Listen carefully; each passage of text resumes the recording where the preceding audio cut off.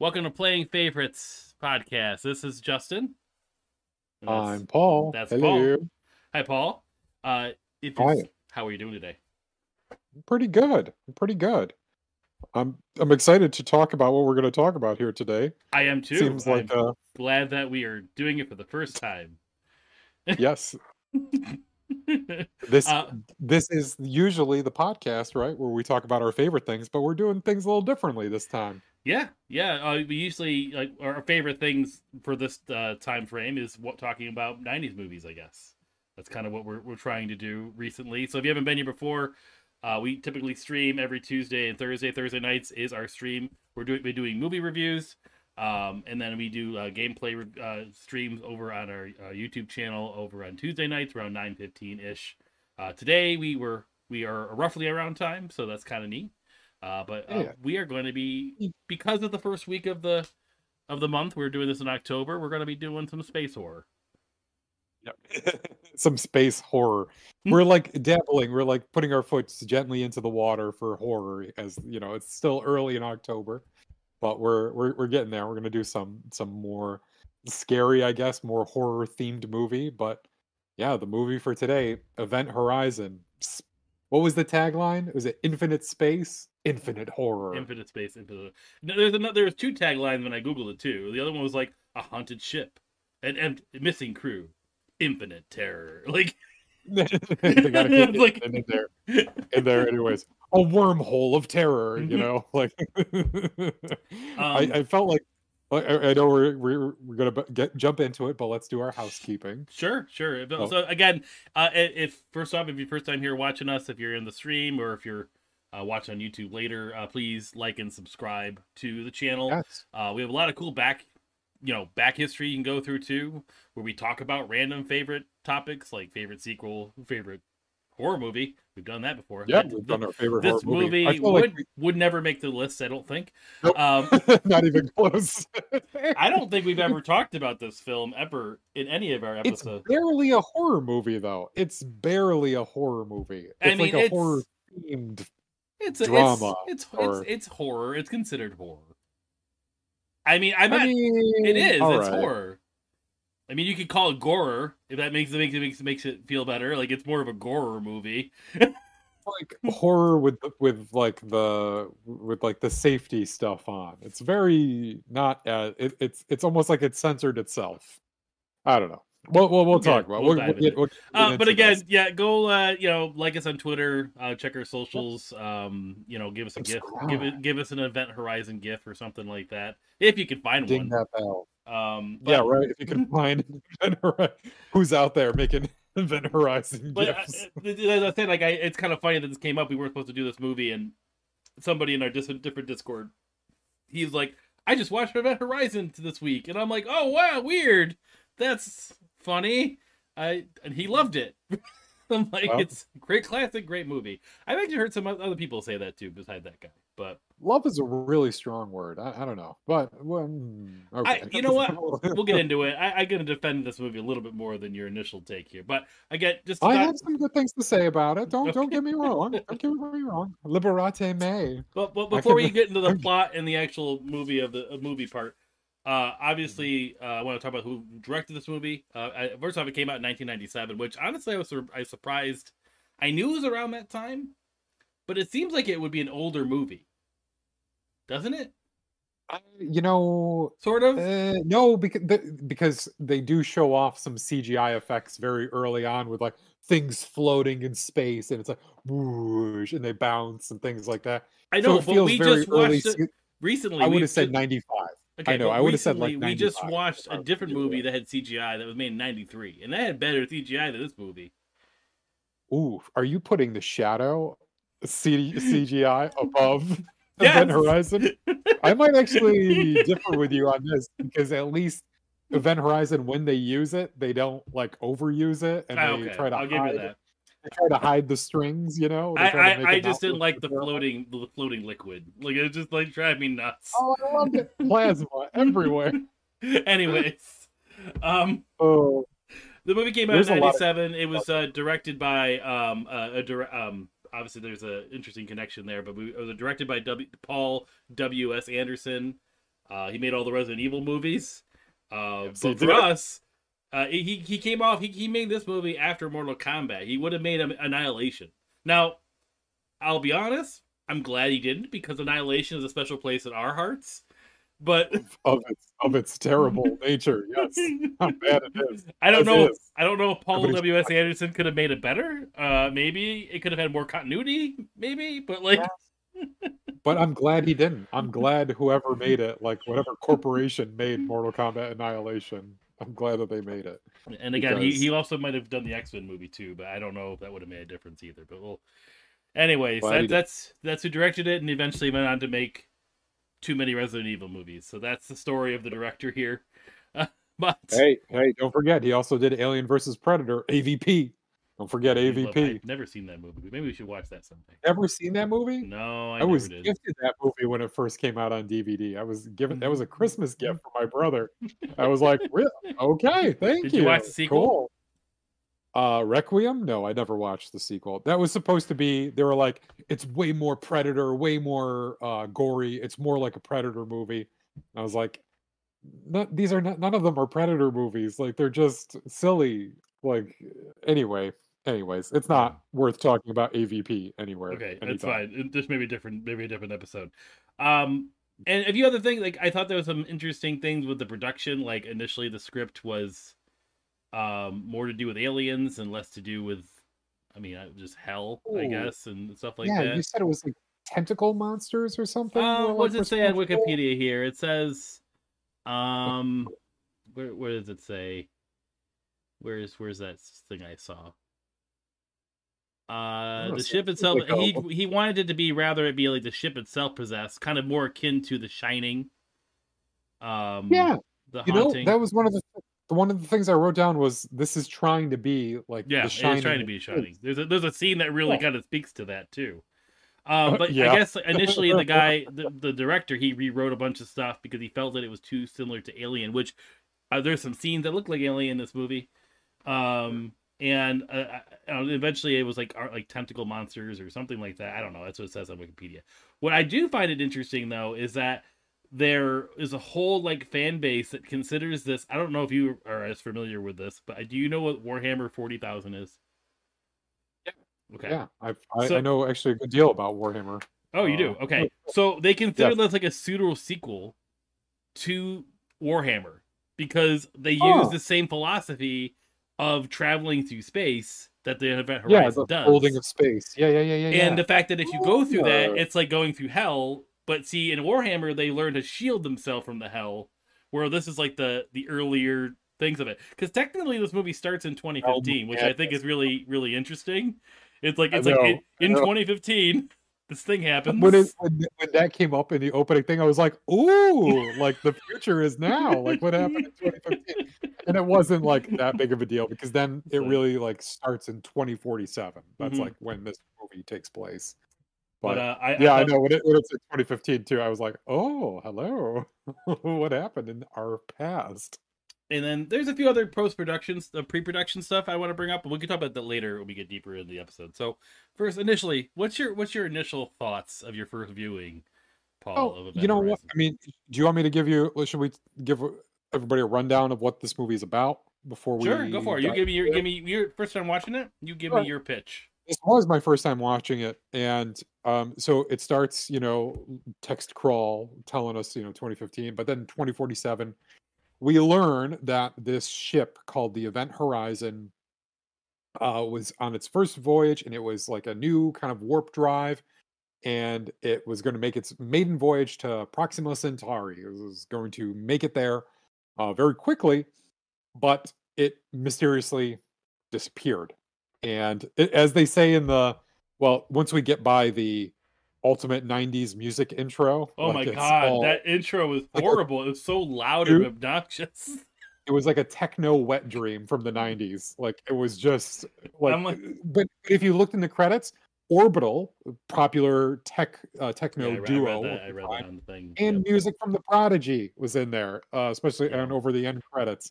But anyways, they describe this as like the worst disaster in the history of history. Like the ship disappeared. Like it just, as far as they know, it disappeared. But then Suddenly, 7 years later, it reappears near Neptune, and a rescue vessel, a vessel, the Lewis and Clark, that's Lewis and Clark. designed. I love Yep. how sci-fi movies use like, I mean, The Matrix did this too with the Yeah, Nebuchadnezzar, like, and like they use these like very old-fashioned explorer names for naming sure. their ships. You know. And they've they've got this a very specific, like a rescue ship. This is what this crew is used to doing, is making these kinds of rescue runs.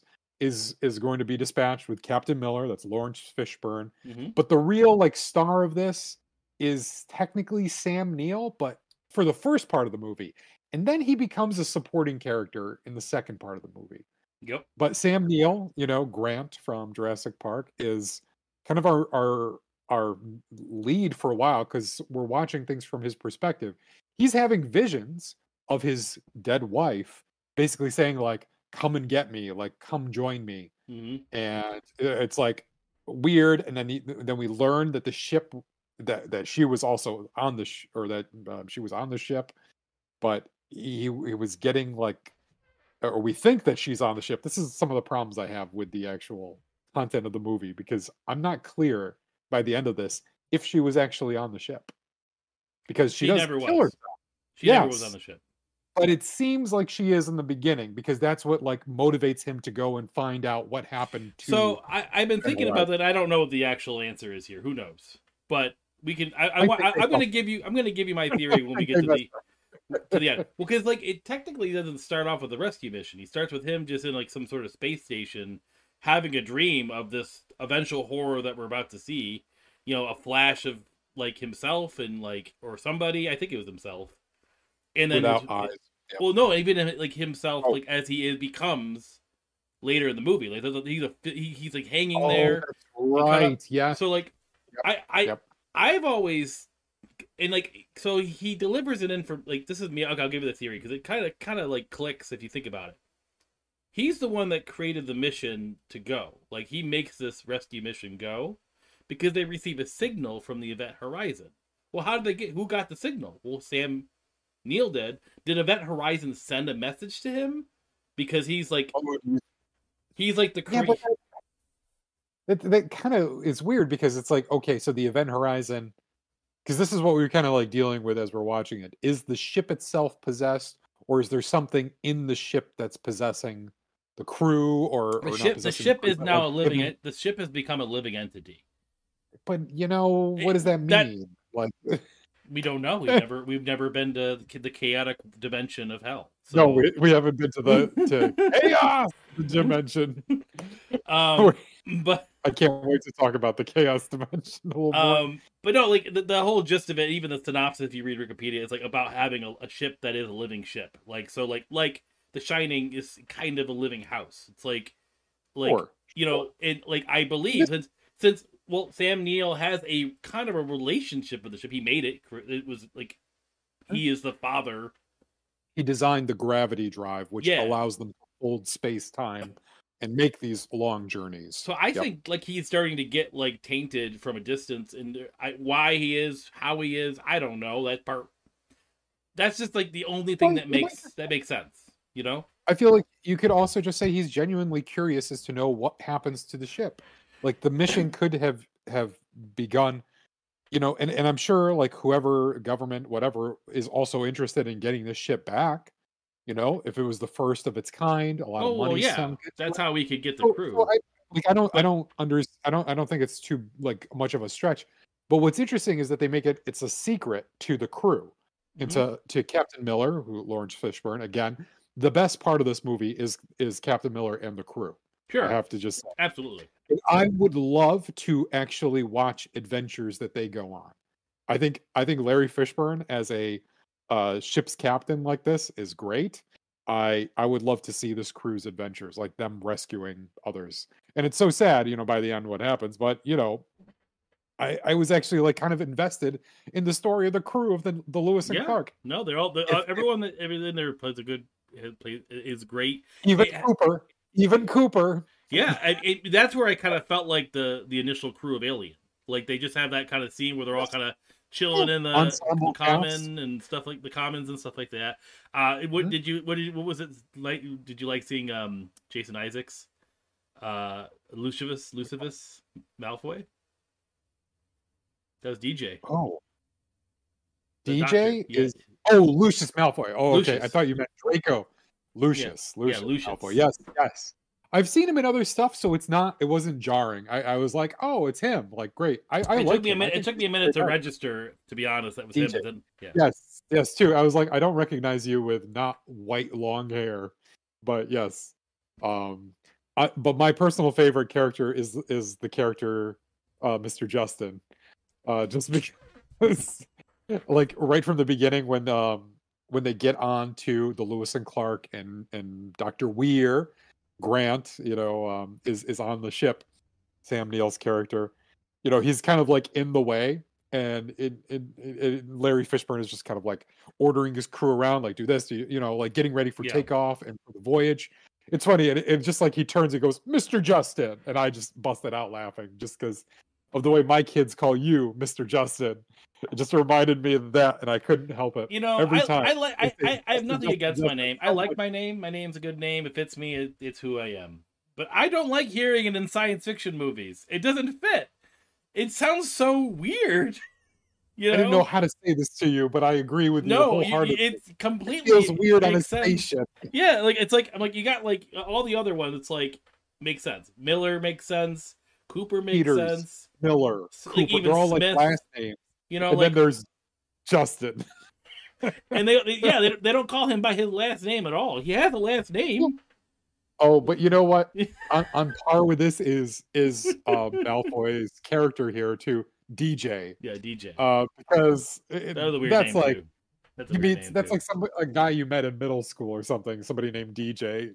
It's weird to see him as the like the EMT, the doctor on board. DJ. He doesn't. He doesn't have a last name. It's just. Or is he like a Dr. Jones, and they just call him DJ for short? Yeah, DJ. Yeah. See what I did there? Okay. All right. I have to. So they go into stasis to make this long journey, and our sympathetic character at the beginning, at least, Dr. Weir. Which wait, I have to add something in this. So I wanted to chime in because I thought this was funny. So they're in stasis. Oh, don't you spoil my thunder about his dream and what happens when he wakes up. Oh, well, his dream, you can. But the one thing about the beginning of the dream I just want to bring up is that they have a sticker, a piece of tape that says his name on it. Like, I don't understand why. Like, I thought, is this part of the dream? But no, it wasn't. It was just there. Just have a sticker for him. Oh, but when he like gets a vision like that, he is coming out of stasis, or like a dream. He's coming out of stasis. It's like I don't know, a tube of water, and he just like barfs him out, and he sees I think it's his dead wife. Yep. And they pan up, and she's got no eyes, and his reaction. I never thought I would want to see. Like that.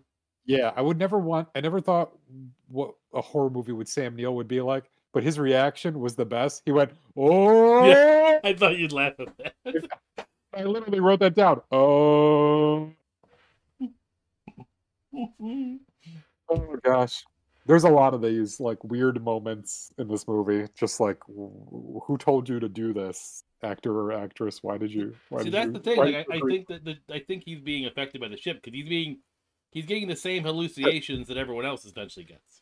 But much earlier on, like yeah, from far away. So yeah, you have a point that maybe the ship is trying to like send messages specifically to. He knows that the ship knows that Neil's the only one that's going to get people there. And the ship needs a crew because it needs to get back to chaos. That's like my best. This is me trying my best. You know me, I'm good at like trying to like problem solve plot holes. I appreciate it. You're doing it. You're doing your best here for a movie that really doesn't give you much to work with. So they do come across. They finally get to the Lewis and Clark, or to the event horizon. And it's like in a thundercloud, like outside of Neptune space, I guess. Yeah. They get on there. They use the umbilicus, the umbilical cord between them. I love that word, the Hmm. umbilicus. They So get they, onto the event horizon, and they're starting to like, and this is like some of the horror elements beginning. Like they're passing by things, and they like see like, oh, there's a little blood on the ground, and then the camera pans over, and like a lot of blood. the walls are like painted in blood, and like human corpses are draped against the wall, just like skinned bone and gore, just like Yeah. attached to the wall. Um, but we do get to see the gravity drive. They have to walk down a corridor that looks like it was straight out of the Museum of Play, right? I Like did the notice it.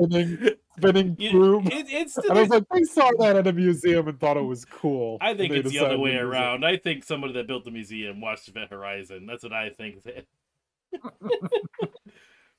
Those are that's like a a water park slide that they make nowadays. It's like the dark slide that have the little Yes, holes in with the it. holes in it, and the light coming through. And I mean, they were. okay, To be fair, to slow down for a second, I feel like up okay. at this point, it's a very relatively engaging, intriguing movie. Oh, I'm with you there. Like we were talking about how this movie is really two movies.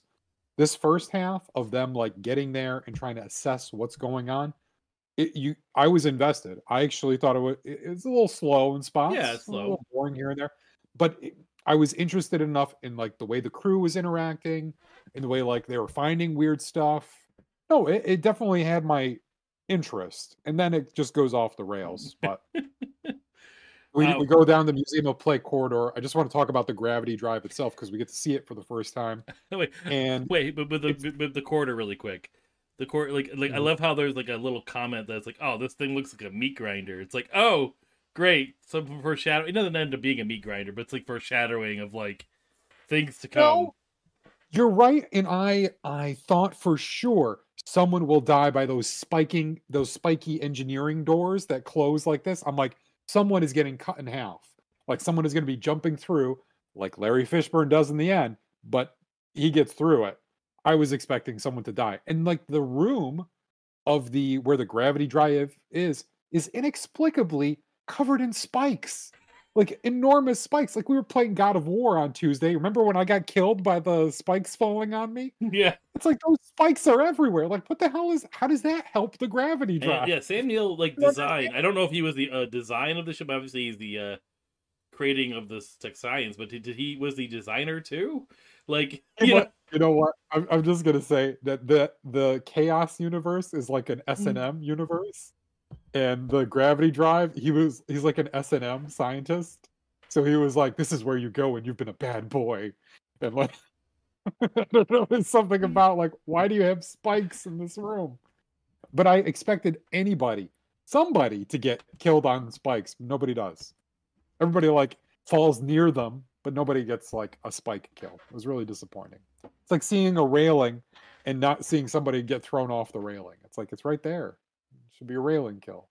But yeah, we do. Oh, I forgot to mention this that there is a distress signal coming from the event horizon. This is kind of important, I guess. well, I don't wait, know. What back do you up for think? 1 second before they get to the event horizon. This adds to my theory. Actually, I'm just going to keep pointing Oh, things out oh boy. about it being a living ship and and stuff like that. So before they get on the event horizon, they're trying to do scans, right? And like they're like, oh, there's living things everywhere, but I can't get a clear. I don't know where they are. It's the Yeah. entire ship, right? Oh, okay. Because I didn't even think about that. I do remember that part, and I honestly thought it meant that there were things. Like to me, I was like, oh, there's something on the ship, like some organisms Me on the me ship getting the that are experience of rewatching this film, I knew the answer already. So it's like ah. I sit there, I'm like, oh, that's neat. I didn't think about that before. I mean, I'll be quite honest. Like, I hadn't seen this movie since it came out. I think I rented it on DVD, which I think it's Yeah. funny. I did read a section on the post production of this thing where the DVD release this film was like a way more successful than the actual theater release. So like, Oh man, yeah, like that's it just no one wanted to go to the theaters to see it. We read about it. It's like it made like $28 billion, $1 million out of a $60 million budget. It was like yeah, 42. Yeah, it came up 18 million short from what it was but what it costs to but they make were it. Yep. considering making like a director's cut because of how well it did on DVD, and it never came to fruition. Because I guess this movie, we'll get into that in the second half of the show, was too graphic and was too gory initially. They cut like 15 minutes out of the film because it was too extreme for the test audience. And Wow. and they like, I guess even like the directors were like taken aback because it's like they were doing like other shots without him involved, like here, go make a bunch of gory things. And I think we get a lot of that in some of like the little like flashy scenes we get at the end of the film.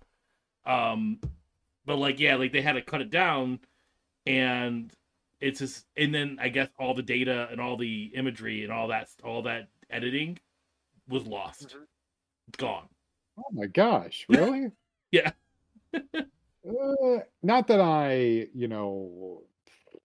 not that I'm like I mean, it stinks that like, it's just lost, but not that I'm like a real preserver of this movie or like wanting this movie to be preserved. Maybe it But needed that extra 15 minutes of gore to make it I better. guess, I mean, I'm looking here and seeing what the director himself said, that like a lot of what was actually cut was all of the hell footage of what was, like what was in that dimension. Oh. So I don't know. Maybe I don't know. Maybe it could have been a different movie altogether with that footage in. Maybe it would make the movie make a little bit more sense, or the stakes would be a little bit more raised. But this movie has a lot of problems with it, besides like the stuff that's cut out of it. I don't know Sure. if No, you I can just, save this movie in the edit necessarily.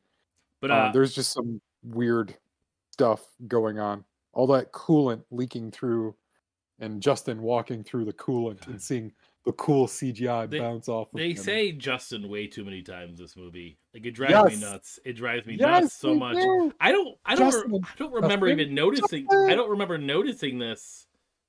You Like, didn't? in my first viewing, I don't know why. Like, I don't know. It just like, I honestly, to be honest, like my ending memory of this film, it was completely different than what happens. Oh, Like, okay. I just like changed the ending in my mind. Like, I don't know what I was thinking. I don't know if I was blending it with another Lawrence Fishburne. I could have been blending with a Matrix. Who knows? Like, nice. honestly, I probably was. I'm thinking about it now. I am blending this with like Matrix 2, where he's on the truck and fighting the Agent Smith, because I'm like thinking that they're on top of the hull of the ship fighting each other, and that's the end of this film, and that never happens. And I'm like, why did I think this? Oh my gosh! But you took a note right out of what I wrote down when I was watching it. I said they say Justin a whole lot, and Lawrence Fishburne. I wish he would fight more often. I wish he like got a chance to sock Sam Neill in this movie, like give him a good one across the jaw. But we do they do discover the ship's log. It's on a CDRW that's stuck in the drive, and she has to pull it out. It's nice CDs, CDR. they can rewrite on they that. came back in style in 2042. I mean, yes, 2047 was when I was laughing when yeah. when you first get into the ship, they got floating things around, Yep, and you got like notebooks that like wrenches, a bottle of water that's supposedly in a frozen ship because it's ice cold. Yep, but got to show you the cool water effect that we built in in CGI. That's what and I was like, I'm watching it. I'm like, all right, like cool, you did it. You made stuff look like it's floating. I'm like, but it looks like a cartoon. Like it's still really early CGI. This movie doesn't dwell on that stuff. When my memory of this film when I saw it in the 90s, I thought it looked great. Like, I mean, like you gotta give it. Of course. It was like one of those movies. It looks like it was made for a 3D showing though, because like they take an object and it's like whoosh whoosh whoosh whoosh, like right up to the camera, yeah, and then like bounces off, and it's like, yeah, this was meant to be seen in a theater. It's funny to me though that it got most of its traction on DVD, or on home video. People didn't want to go to the theaters for those things. Okay, let's get back to the story here. They do get the distress signal from before, and DJ, the doctor, Dr. J, believes he can hear the phrase, in Latin, "Liberate me," which is "save me." So they're like, "Oh man, oh, okay." Mr. Justin, he's down near the gravity drive and basically gets sucked into it. It turns on very much like the Stargate, and you see like a Yo, liquid, and he comes yes. close and he's like, "What the hell is that?" And he kind of like puts his hand on it, and it sucks him in. And then he goes in, and he's apparently attached to a line. So Cooper's on the other side, like, "Come on, baby bear, I got you." Why do they call him And Baby Bear? I don't understand I don't know either that. because he's the youngest of the crew. I guess they call him Baby Baby Bear. Bear. Justin Come on, Baby Baby Bear. Bear. Justin And Baby it's what's Bear. funny is Peters, the science officer or something. She's just like a grown woman, the one with the kid, Hmm. and she calls him. She's like, "Come on, Baby Bear." I'm like, everybody calls him Baby Bear. I really thought Cooper was just being a dick, but no, Yeah, like it they makes pull him more out. sense when he says it, for sure. But where's the thing Sure. I have a question on? Like, okay, so you're in this gigantic Event Horizon ship, right? It looks huge. Why it has a gigantic hallway from one end to the other, I have no idea.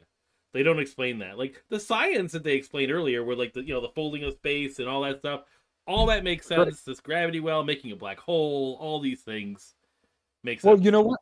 There is a lot of 2001: A Space Odyssey in this movie too, because the design of the ship is very similar to the design of the ship in 2001. A like forward crew like bridge module, a long like nothing that you can like really in 2001 you can't access it by like walking down it, but like a long kind of body, and then the actual thrusters, the things that are actually, moving the ship all the way in the back. Hmm. And like the communications relay or something is back there too. So in order for them to do repairs, they actually have to go extravehicular and go like outside and do it. So it wasn't like too much of a stretch for me, but I've never seen one where you can like disconnect it. You can just like blow up what's in between and separate it. It reminded me of a battle bridge from Star Trek where you can, take off the disc, and then Oh like yeah, one part it goes makes like one part sense. goes to You got a safety and very this one you got a very like a dangerous black hole in the back of the ship. I mean, good safety an precaution. escape plan.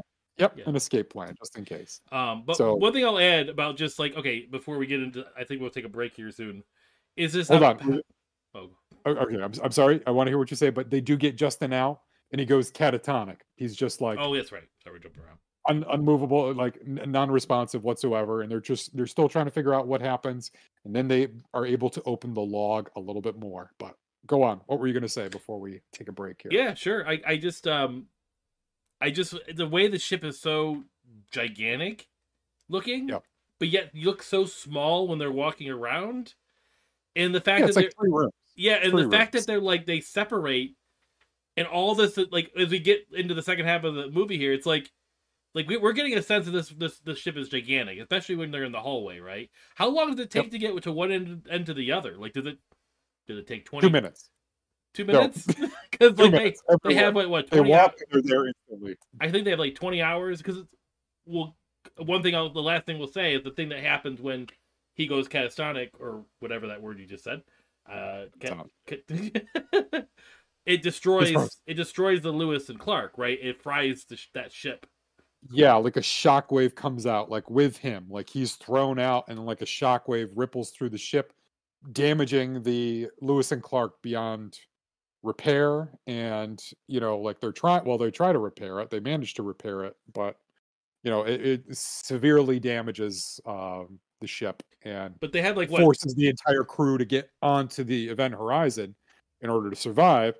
And yeah, Which has this is bad when air. Justin comes out of his yes. So they only have, what did they say, like 20 hours Yeah, of 20 breathable hours. air before too much CO2 builds up.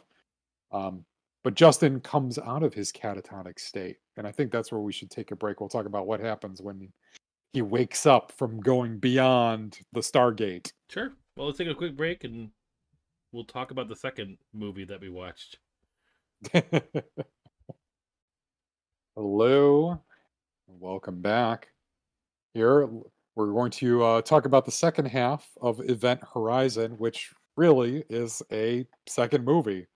Yep. There is a lot of difference between what happens in the first part of this and in the second part. Um, for one, we do have Justin, Mr. Justin, comes out of his catatonic state. He wakes up, and what he does, though, he like kind of disappears.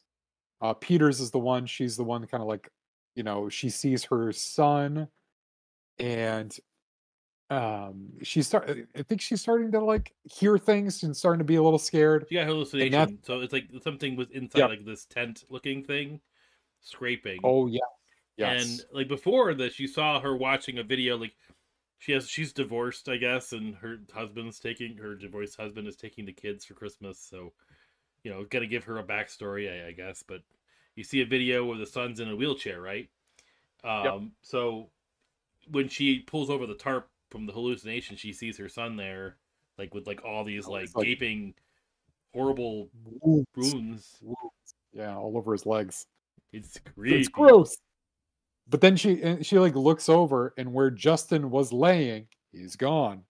And then they're trying to find him, and they find out he's in the airlock, and he's trying to kill himself by decompressing and shooting himself out into space, which he starts doing. And Miller, Lawrence Fishburne's character, is like coming around from the outside, and he's like, "Listen, baby bear, I'm going to tell you what to do. Fold yourself into a ball and breathe out all your air. Puff and puff and blow all the air." I'm like, why? What is this line? Right? Because he's baby bear. They got to use like storybook kind of language to talk to him. So like big bad. How did he get on this crew?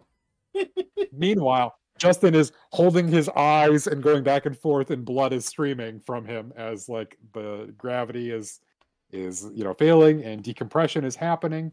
But Miller does save him, even though he is really in a bad way, like coughing up blood. He's been exposed to the vacuum of space for a significant but short period of time. But they do save him, and they put him in stasis, and they're like, he'll live. I think DJ was the best thing. The best line. He's like, he won't be pretty, but he'll live. And it's like, damn, dude. All right. But like that scene, I forgot. I just like, this is where I'm just like, when I'm watching it, because I'd seen this before, I don't remember it being this violent. Like, I have no memory of. I remember there being like a horror scenes and some scary things, but I don't remember it being this like extremely violent. Like, that's like a kind of a shocking turn for this film up to the point that we've seen. They've tried to scare you with like creepy things, like Those don't really land.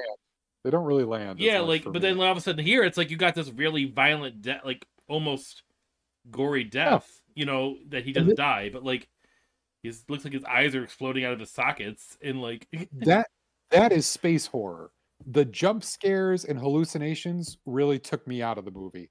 The space horror aspect of it, of like the danger of decompression, when there's a hull breach, and they're only got this much air, like that to me was more intriguing than these like weird visions. But all the crew start to see people from their past that only they can see. That kind of like represents their deepest fears, or their closest held like secrets or regrets. And like Miller sees the guy who he let like burn to death. Basically, he had to abandon him. But you could also feel the visions too. Like he made a comment. They're like living. It almost feels like living things. Which for a while I was like, I thought this was like an Isaac Asimov story. I think it was called, I forget the name of it.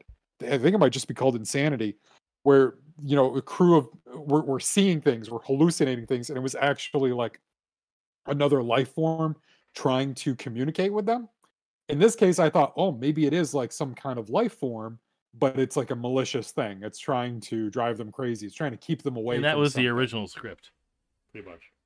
I kind of want to see the original movie. Like, I think that would have been a better movie than The Shining in space. But anyways, the crew starts to see it. All of them have their own like little stories. I don't think there's Cooper. One we didn't. Cooper doesn't get it because he's like off the ship in his spacesuit. I love. Wait. I love like just we can just like kind of jump around like the ending of the movie.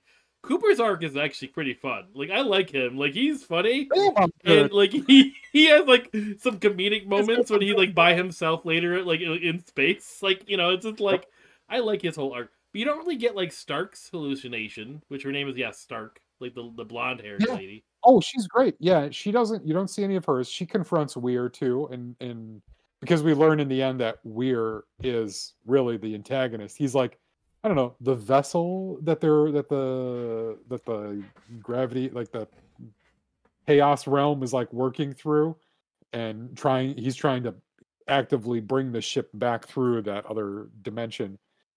Um, but we got to talk about the log, because they do decode more of the log, and that's when we get a good old fashioned blood orgy. Justin, people definitely banging in the background, and like at the same time also like shoving their fists down other people's mouths, Eyes and getting just like pulled out of people's blood. sockets. Yep. And like I love it because Lawrence Fishburne's watching it, and then he just looks up and goes, "We're leaving." And then Sam Neill is like coming after him and saying like, "No, no, no, no, no, no," and he like turns on him and he's like, "Fuck this ship, we're leaving." Yeah, but like there is a moment where like throughout the beginning, like Sam Neill I think is trying to help and figure this out. Like he's obviously being tainted, but like I don't think that it wasn't until like the very end where he's like, "I'm already home" or something, where that creepy thing happens where he like goes into the shadows and whatever. And Goes in, comes back. but like you have the whole scene earlier where he's like trying to stop the gravity well. He crawls into that like random, like one of the spheres opens up and he crawls into a hole and it's a green tunnel. And like The circuit board tunnel. Yes, visually that's cool. Like that was a cool looking place. Cool too. Yep. It's like a Jeffries tube from Star Trek, like where they do all like behind the scenes stuff. And I was like, cool, circuit board tunnel. Like that was kind of a cool scene where it's like, like something's coming, but I like how like the light goes in and off, and it's creepy. It's whatever. And I don't like his wife's scares though. She's like weird looking. Like she's just like she's not scary. And like when she tries to come off scary, right? But then she's like she has like weird delivery of just like it's like almost like you forgot to do the laundry. It's like, come stay with me. It's not like scary or creepy at all. Yeah, and but I mean, like for him, like the first time seeing it and going, whoa, like I get it. It's a pretty bad dream. Dr. Weir's wife is played by Holly Chant, who does not have any other acting credits to her name. Oh, so take that for what you will. Maybe this was the beginning and end of her career. Perhaps she is just somebody who knew somebody on the production and got to do this little bit. She was willing to get naked on a spaceship. Yes, and hold Grant to her belly. God. Such an odd scene. That's what I wrote down. I was like, unexpected boobs, but like not in any way that anybody wanted or anybody would want to see. Like it's with like weird underwear too. It's like this like not normal. Like it was like this weird tan. Space underwear. Is that the future's underwear? Is that what it's going to look like? Yep. I'm not a fan of the future. Everything underwear, comes back in style in the future. You got the CDs and tan underwear and frumpy underwear. So you do get a DJ decodes more of the message from the blood orgy scene, and it's not save me, it's save yourself from hell is what it translates to be. And so they figure out that the ship's drive somehow opened a dimension to like some kind of hellish universe outside of our own. And by doing that, somehow the ship is now sentient. The ship is self-aware. So Miller, I think, makes the right choice and decides to destroy it. The ship's been sentient the whole time. But they just discover it. Like, that's what they realize. They figure it out. Like yes, that's the thing. Like they make this big revelation with these logs, and I'm like, it doesn't really have changed the outcomes of anything. It's like, oh man, if only we have known. I know. We would have turned. Well, one of the times when Lawrence Fishburne is trying to get Sam Neill's attention, and Sam Neill like walks away. Don't you turn your back on me, mister. It was like a parent scolding a child. I think that delivery too is like, it's like, why is this? Don't you walk away from me, mister. The whole line is like, why is this happening? I don't know. Why is this happening? I don't know. I don't know. I don't know. I don't. He starts to go. He's like, "Don't you walk away from me, mister." Oh my gosh. Yes, but I do. And this is not me saying these words, but he says that, and then a little while later he says, "Fuck this ship," and then And then we start to see the crew kind of falling, dying one by one to succumbing to, in some cases, their hallucinations and those catching up with them, or in some cases, Dr. Weir, Grant himself, like he kills DJ and he does like knock Stark out, but that's it. He doesn't. He like confronts her and that's it. But then it's Miller who like faces off with him, and you see like his face, like he's already ripped his own Well, eyes before out. before all that happens, there's a couple things I want to call out. So like you have because Great. by the time you watch the final battle, like there's only like what Cooper, everyone else is dead except for Stark, Oh, let's and talk about Cooper. Yes, we have Weir's left, and then we have Miller, and then obviously Cooper. They don't know he's alive; they think that he's dead. But before all Cooper's that, outside the ship. you got them all kind of like getting tainted by the thing. You got DJ that's almost like starts killing Rear at one point. Like he just goes nuts, right? You don't really get his like hallucinations, but obviously that's like a showing of him being overly aggressive, right? See them all kind of like breaking down a little bit, Yeah, and like but like Lawrence Fishburne's trying to hold them all together. Yep. and like you have like conversation then you learn about the backstory of he tells DJ the story of the fire, like you mentioned that earlier about him losing His somebody, like, and how the ship yep. knows things that no one else knows, and like this is where you get the realization. So they're all trying to escape now. They're all trying to get out. You got Smith, who's like doesn't want to. He's not want to been on this thing the whole time. The other like pilot dude, um, Yeah. Yes. he just doesn't even care about anyone. He's just like I'm gonna get off. Like so he leaves the other girl. I can never remember her name. It's the one that has the son. Like she's trying to Peters. get all the Peters. tubes at the end to get all the oxygen to bring because they Yes. fix it, and then she gets Yep. They make distracted the by CO2 scrubbers. Yep. she gets Which this. are apparently those halogen lights or Yeah, like little tubes. Those are CO2 scrubbers. And they're just like, 1, 2, we need 26 of these. Like just pulling them out. It's like, okay, and then fine. so she's like, He fine, leaves it everything's good behind. to go, and then she sees her son, and that's like Drops everything. yep, Yeah. that's So that whole scene was kind of poorly done. Like the way they well, handled that. tell me, that's a glaring plot hole because she pulls out all the CO2 scrubbers of the Event Horizon to bring them back to the Lewis and Clark. Oh yeah, so now She's there's no air. holding a lot of them. She's holding like half of them. The one dude goes, I forgot his name, but the helmsman, the actual guy who flies the ship, he's like, Smith. I'm out. Like Smitty. you follow me, and he's going. And Peter's the one who, like who's got the rest. She like sees the like vision of her son and drops everything, chases this thing up, however many stories. I didn't know how tall this was, but then eventually best fall death I've seen in a long time. She like sees her son and is like walking toward him and goes, "Ah!"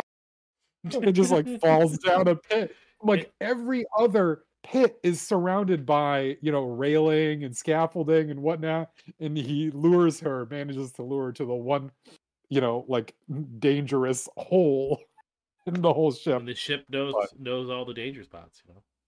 yep. And then when she falls, It's a and like she explosion of blood. immediately explosion of blood hits it, but then you see her like swallow. She's like, "Ugh."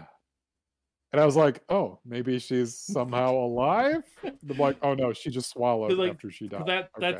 that's the next gory death, and then you got the other one is DJ, like that like gets that's when like Dr. Weir, or that's after Dr. Weir. He's gone to try to. Here's the one who does it. He's the one that goes to the gravity well and does some kind of thing. He's having an hallucination. I don't even know what happened. It's like I think they're arguing or whatever, but then he rips his eyes out for some reason. Like He sees Peters and he goes, oh no, Peters. oh yeah, he gets feels bad, and then he gets like that's right. He feel that's right. And then he decides to take his own eyes out. Yeah, because And then he returns and he basically like dissects DJ and like hangs his body such from a weird. hooks. I don't understand. Yeah. So this is where it goes back to like my What do other. we have against this guy? Like, geez, like of all the people to do this to. He's living chaos. He's seen the light of chaos. He wants to live it. But my So he's wait, turned hold on the. no, I'm just saying. I know, but I'm just saying. I'm just trying to beat the movie out a little bit better. He's at this point after he does that to DJ, Dr. Weir does turn on a 10-minute countdown thing that the gravity drive is going to turn on and take them back. So there's a time limit. But go on, please. well, the whole thing where like you have like the weird thing happening with DJ, and then you got like them all doing something at different parts of the ship, and he's spending all this time dissecting him. How come no one runs into him? This ship has only 3 rooms. Like, and it's really quick to get from room to room. You just walk for a couple minutes, and then you're on the other side of the ship. But let's talk about. The only thing I was trying to bring up earlier was like this: the side of the ship doesn't make sense for how many people there are. The fact that you should be able to hear, like DJ doesn't even scream; he just goes goo goo, like he doesn't even like. He knocks him out, and then he starts cutting into him, and he goes whoop, whoop, and that's it. And it's like, okay, no thrashing, no nothing, just yeah. And then I think that's when you have the realization that Weir also, because Weir, I think, he cuts DJ after he puts the bomb on the ship. Yes. Yeah. And he says something to Lawrence Fishburne, like I don't know, Larry Fishburne says something to him like we're going home, and like he steps back into the shadow and says, "I'm already home." Yeah, that's when you start realizing but that's before he takes his eyes out, and I think he's starting to lose control of himself. I think he's really getting back and forth. They don't show it really well, but like he is conflicted. You know what I mean? Like, because he does have this concern for Peters, but then he rips his eyes out. So it's like, I don't need these anymore. This way, I don't see the crew dying, and it's not my fault. So let's talk about Cooper. Cooper's on the outside of the Lewis and Clark fixing the ship. Doing a good job. And he is doing a good job. It's like, even like something else happened, and he still fixes it, and he goes, "Damn, I'm good." And and then all of a sudden, he gets like the ship, like whatever happens with the ship, and he gets like blown up. Maybe it's the explosion or something, like blows him off of the ship. And I was like, no, not Cooper. I'm like, Cooper. He's the only person. And as he's doing it, he's like somebody ripped from the 20th century, just put into this movie. Yeah, like somebody from the 90s just put into this movie. Because his reactions are the best. And here, let me grace you with these. Like, this is him being blown off of the ship in his suit, but being blown away from the ship into open space. And then when he comes back, when you did that so loud, you cut out. Just so you know, I didn't hear any of it. But that's what it would sound like in space. So good job. And then to get back to the ship, he figures out how to like bleed the oxygen to like give him a boost back, which, especially looking at the visuals of the movie, seems impossible, because from his perspective, it just looks like nothing, endless space, and there's nothing. Like, where is even the ship? Before he does that, though, his delivery of lines. He's so positive. He's like, yes. He's like, all right, Cooper, you can figure this out. How are we gonna do this? Yeah. Mm-hmm. Come on, baby bear. And so he blasts the oxygen and it sends him back to the ship. And his line as he does that, "Here I come, motherfuckers!" But did you also notice there was a reference to Back to the Future, I feel, in this movie? No. From Sam Neill. Sam Neill's character, they say something, like Captain Miller says something to him, and he says, like, "Where we're going." Oh, he said, "What happened to your face? Like, what happened to your eyes?" He's like, "Where we're going, we don't need roads. I mean, eyes." I don't think he was trying to do Back to the Future reference. That's what I heard. I pictured him putting on the Doc Brown ones, like those like silver sunglasses over his like ripped out eye. Like, yeah, I don't know about that one. That's a stretch. Back to the Future reference. So, yeah, that's what's in the director's cut. You got Marty McFly that shows up. So this is them. Like, Stark is on the ground. Lawrence Fishburne has revived her, but she's weak. And he's facing off with Dr. Weir, who is saying, like, "Where we're going, we don't need roads. I mean, eyes." And then this is when Cooper comes back to the ship and, like, lands right at the bridge and is on the window, like, "Hello." And that's when Weir decides, instead of shooting at Lawrence Fishburne, he shoots the, like, rail gun or, like, bolt gun. The drill gun? I don't know what this is. I don't know either. At Cooper. And somehow that doesn't kill him. It just blasts him. Is this when he gets blasted out?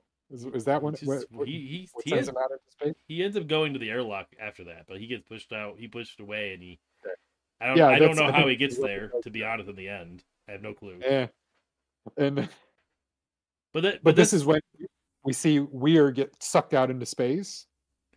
Yeah, but then Right. before this is where he gives all the information on chaos and hell, and the Hmm. dimension brings you to hell, and there's a whole other dimension you don't even know, and all this stuff.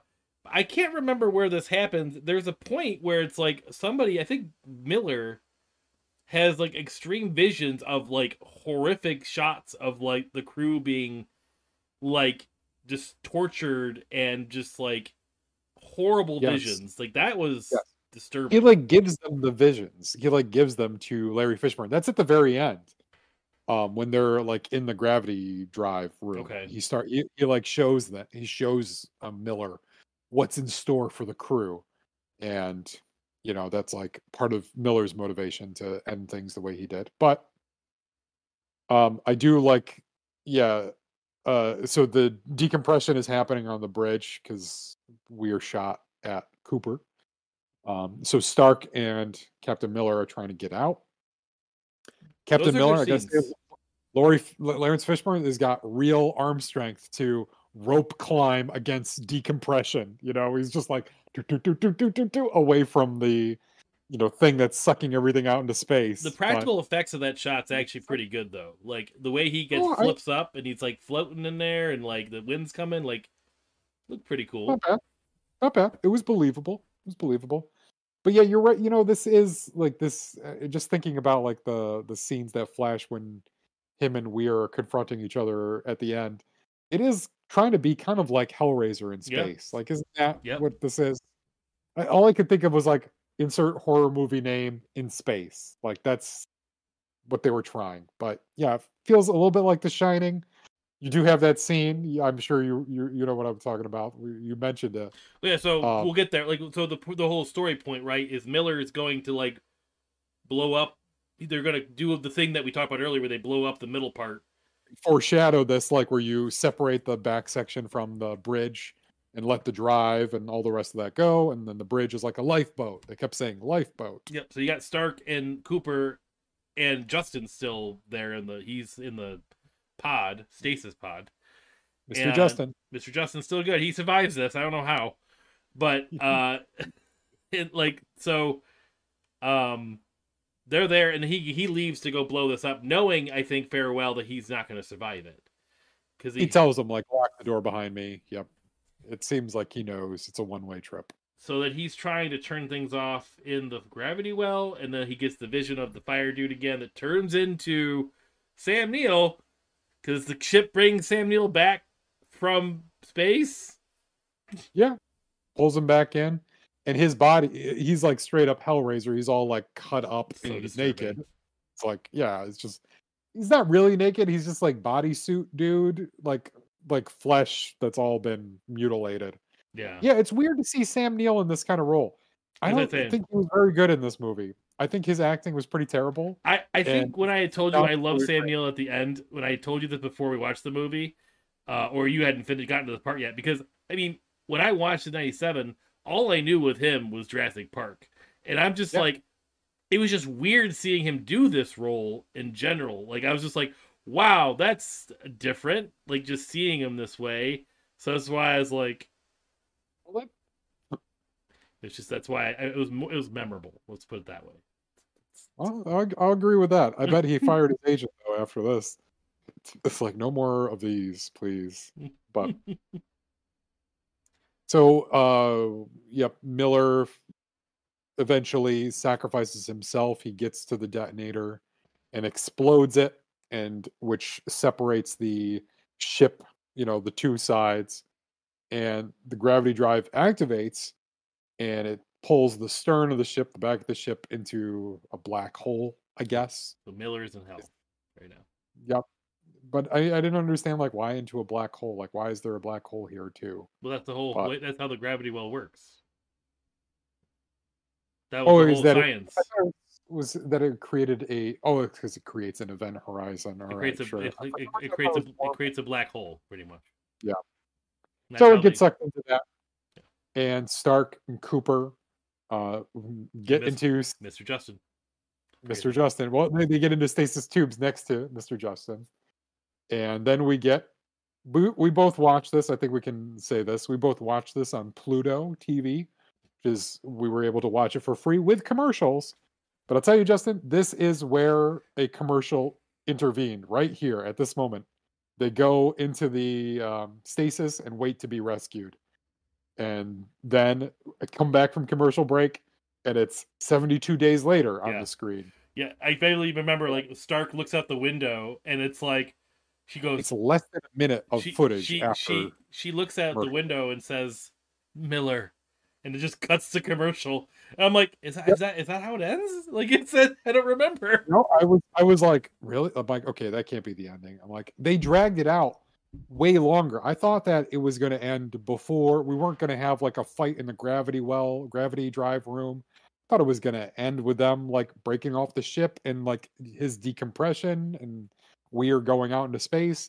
But no, they brought him back for more hell scenes and this, and I was like, okay. I was really excited when they said it's 20 minutes till detonation. I was like, good. That means this movie will be over in 20 minutes. I was just excited for the ending. But when it comes back from commercial break, yep, 72 days later, the Event Horizon gets boarded by a rescue party, find the crew in stasis, and Stark comes out first. And she's like like what would you say? She's like second in command, right? On the ship. She's like the first officer.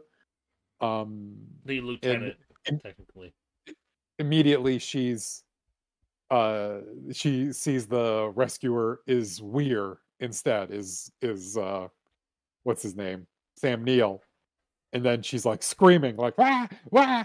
But it was a nightmare, and she's like really coming out of the stasis again, and Cooper is there like trying to comfort her with terrible ADR at the end. Cooper, his mouth clearly not moving, and the sound of his voice never changing in tone as the camera pulls away. He's like, Stark, it's fine. It's Cooper. I'm here. You're okay. You're okay. You're okay. It's okay now. Stark, I'm here. It's Cooper. It's just like repeating all these words, and it's like I can see he's not even talking. Do you want some coffee? It's like pulling away. You want some black inside you? And remember that? And then the doors closed. Yes. And then the doors closed and the movie's over. Yep. Like 30 seconds after the commercial break comes back, it's like, okay, yeah, they made it. Quick nightmare. Then loud, obnoxious music again. And then we get The Prodigy. Yep. With I forgot the name of the song, but this was from their first album, The Fat of the Land. Prodigy. And I stayed. What I wrote at the end, Justin, was, what the fuck was that ending? Like, just it should have. You had to get one more scare. You had to get one more scare in. But it wasn't even a scare. Like, it was like, okay, duh, they're doing it. Like it felt. I know. But yeah, we got Orbital in a 90s techno wet dream of music to end the movie. And that is how Event Horizon stumbles across the finish line. So overall, Justin, would you recommend this movie? Yes. To somebody that likes, that has never seen it before. Are you into techno horror? Then this might be the movie for you. I mean, like I said, there is people that would be into this kind of movie. Like that's not. I'm saying it doesn't to the right person. You know, there are good things about, especially that first half, the first movie, and I think this could have been better if it was an actual alien being and not the ship being sentient. I thought the ship storyline was fine. What part of it is sentient? Like the brain, like the computer.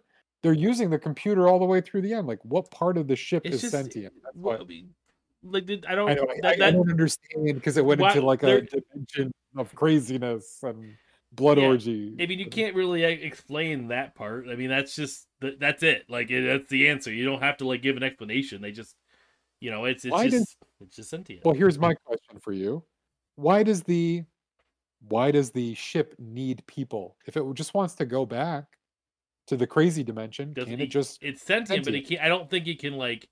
You need someone to press the button. Is that it? Yeah. You just need someone to come and turn on the button. That's correct. Okay. All right. Thank you. So the whole motivation of this ship is just get people on. But again, there's a plot hole there, because I don't know how the gravity well turns on initially. So there's that plot hole, I guess. Well, Sam Neill turns it on. Not initially, at least not initially, because he was on the Lewis and Clark still. He stayed behind. Justin got close to it, but maybe it's the liquid in the Stargate there in the gravity drive. That's what's sentient. It's like still connected to the. Well, Justin was playing with the controls, I guess, before it turned on, so maybe he accidentally turned on. True. But yeah, it needs somebody. It needs somebody to bring him back. So it makes me wonder: was there somebody from the old crew that maybe got it out of there, like try to get out of hell? I want to see that story. How did it come back? Like, why didn't it just stay there? Did what come? Oh, the actual ship. Like, why did it come back? Yeah, like why didn't it just stay? That's a very good question. To lure another 7 people. Like a real elaborate plan to get like 5 people at a time. And a huge rescue mission to fucking Neptune to get 7 more people so they could push a button for it. It's a convoluted plan by this ship that is sentient. Yeah, it could be sentient, but it could also just be stupid too. It could be, it could think for itself. It's just an idiot. The ship. I'm sorry. Oh, I got to tell you, I would recommend The Shadow over this movie because at least I laughed really hard with The Shadow. You know what? You saying that makes me think if we do enough of these, we're gonna do a bracket again. We're definitely gonna do a bracket. Down, tournament of favorites. Okay. Right now, The Shadow is winning. No, I definitely would recommend The Shadow over this film. Sure. Yes, by a mile. But oh my gosh, it was fun to talk about it with you. If anything, it wasn't not as good as it's not as good as I remember it to be. I wish it had. I did read a review from Ebert. It's like they all say the same thing we're saying. It's like it had like a really good start to it, and it just sort of like goes off the, like you said, off the rails. It goes too extreme. It just takes a lot of liberties with the audience too. Like makes us take these like leaps, or what do you call it? Like makes us suspend our disbelief a little too many times. It turns into something else. Like it really does turn into like Hellraiser in space. Yep. And you, who have seen so many of the Hellraiser movies, can attest to that. I mean, it just seen a couple of them, yeah. But yeah, changes a different kind of movie. Anyways, but I don't know. Maybe a different director, maybe a different script. This could have been something, really memorable. But I mean, we remembered it. It had a good crew for it. I think it had a good cast, and I think it had a good like. I think the sets were really good. Some of the costuming was good. A lot of it was good. There was a lot of good things about it. So I'd like at least say give it a try. Just understand that the pacing and plot is very disjointed at the end. That's all I could say. Watch it with liquor. That's what I'll say. Watch it with a beer or 5. You'll need it to get through. Watch it with your children. That's what I say. Yeah, you're right. You know what? It is like it starts out as Alien and then turns into Hellraiser. Mm-hmm. Like it tries to do that. But and I think we're good. We're done. Yeah. Credit for trying. I'm just glad that the character of Coop made it out alive. I love Cooper. Yeah, he deserved it. Yes. All right, Justin. Well, this has been really fun. Yep. I'm excited to talk about our next one for next week, but we'll get into that later. Yep. But as always, you can catch us playing favorites here every Tuesday and Thursday night around 9:15 ish. Streaming on Tuesdays, our Let's Play. And right now we're doing our God of War Let's Play. I'm having a lot of fun warring it up as a god. It's really fun. And join us again next Thursday for another classic in parentheses, quotation marks, 90s flick. And yeah, this has been Playing Favorites. I'm Paul. And I'm Mr. Justin. I'm glad you made it, Mr. Justin. Have a good night.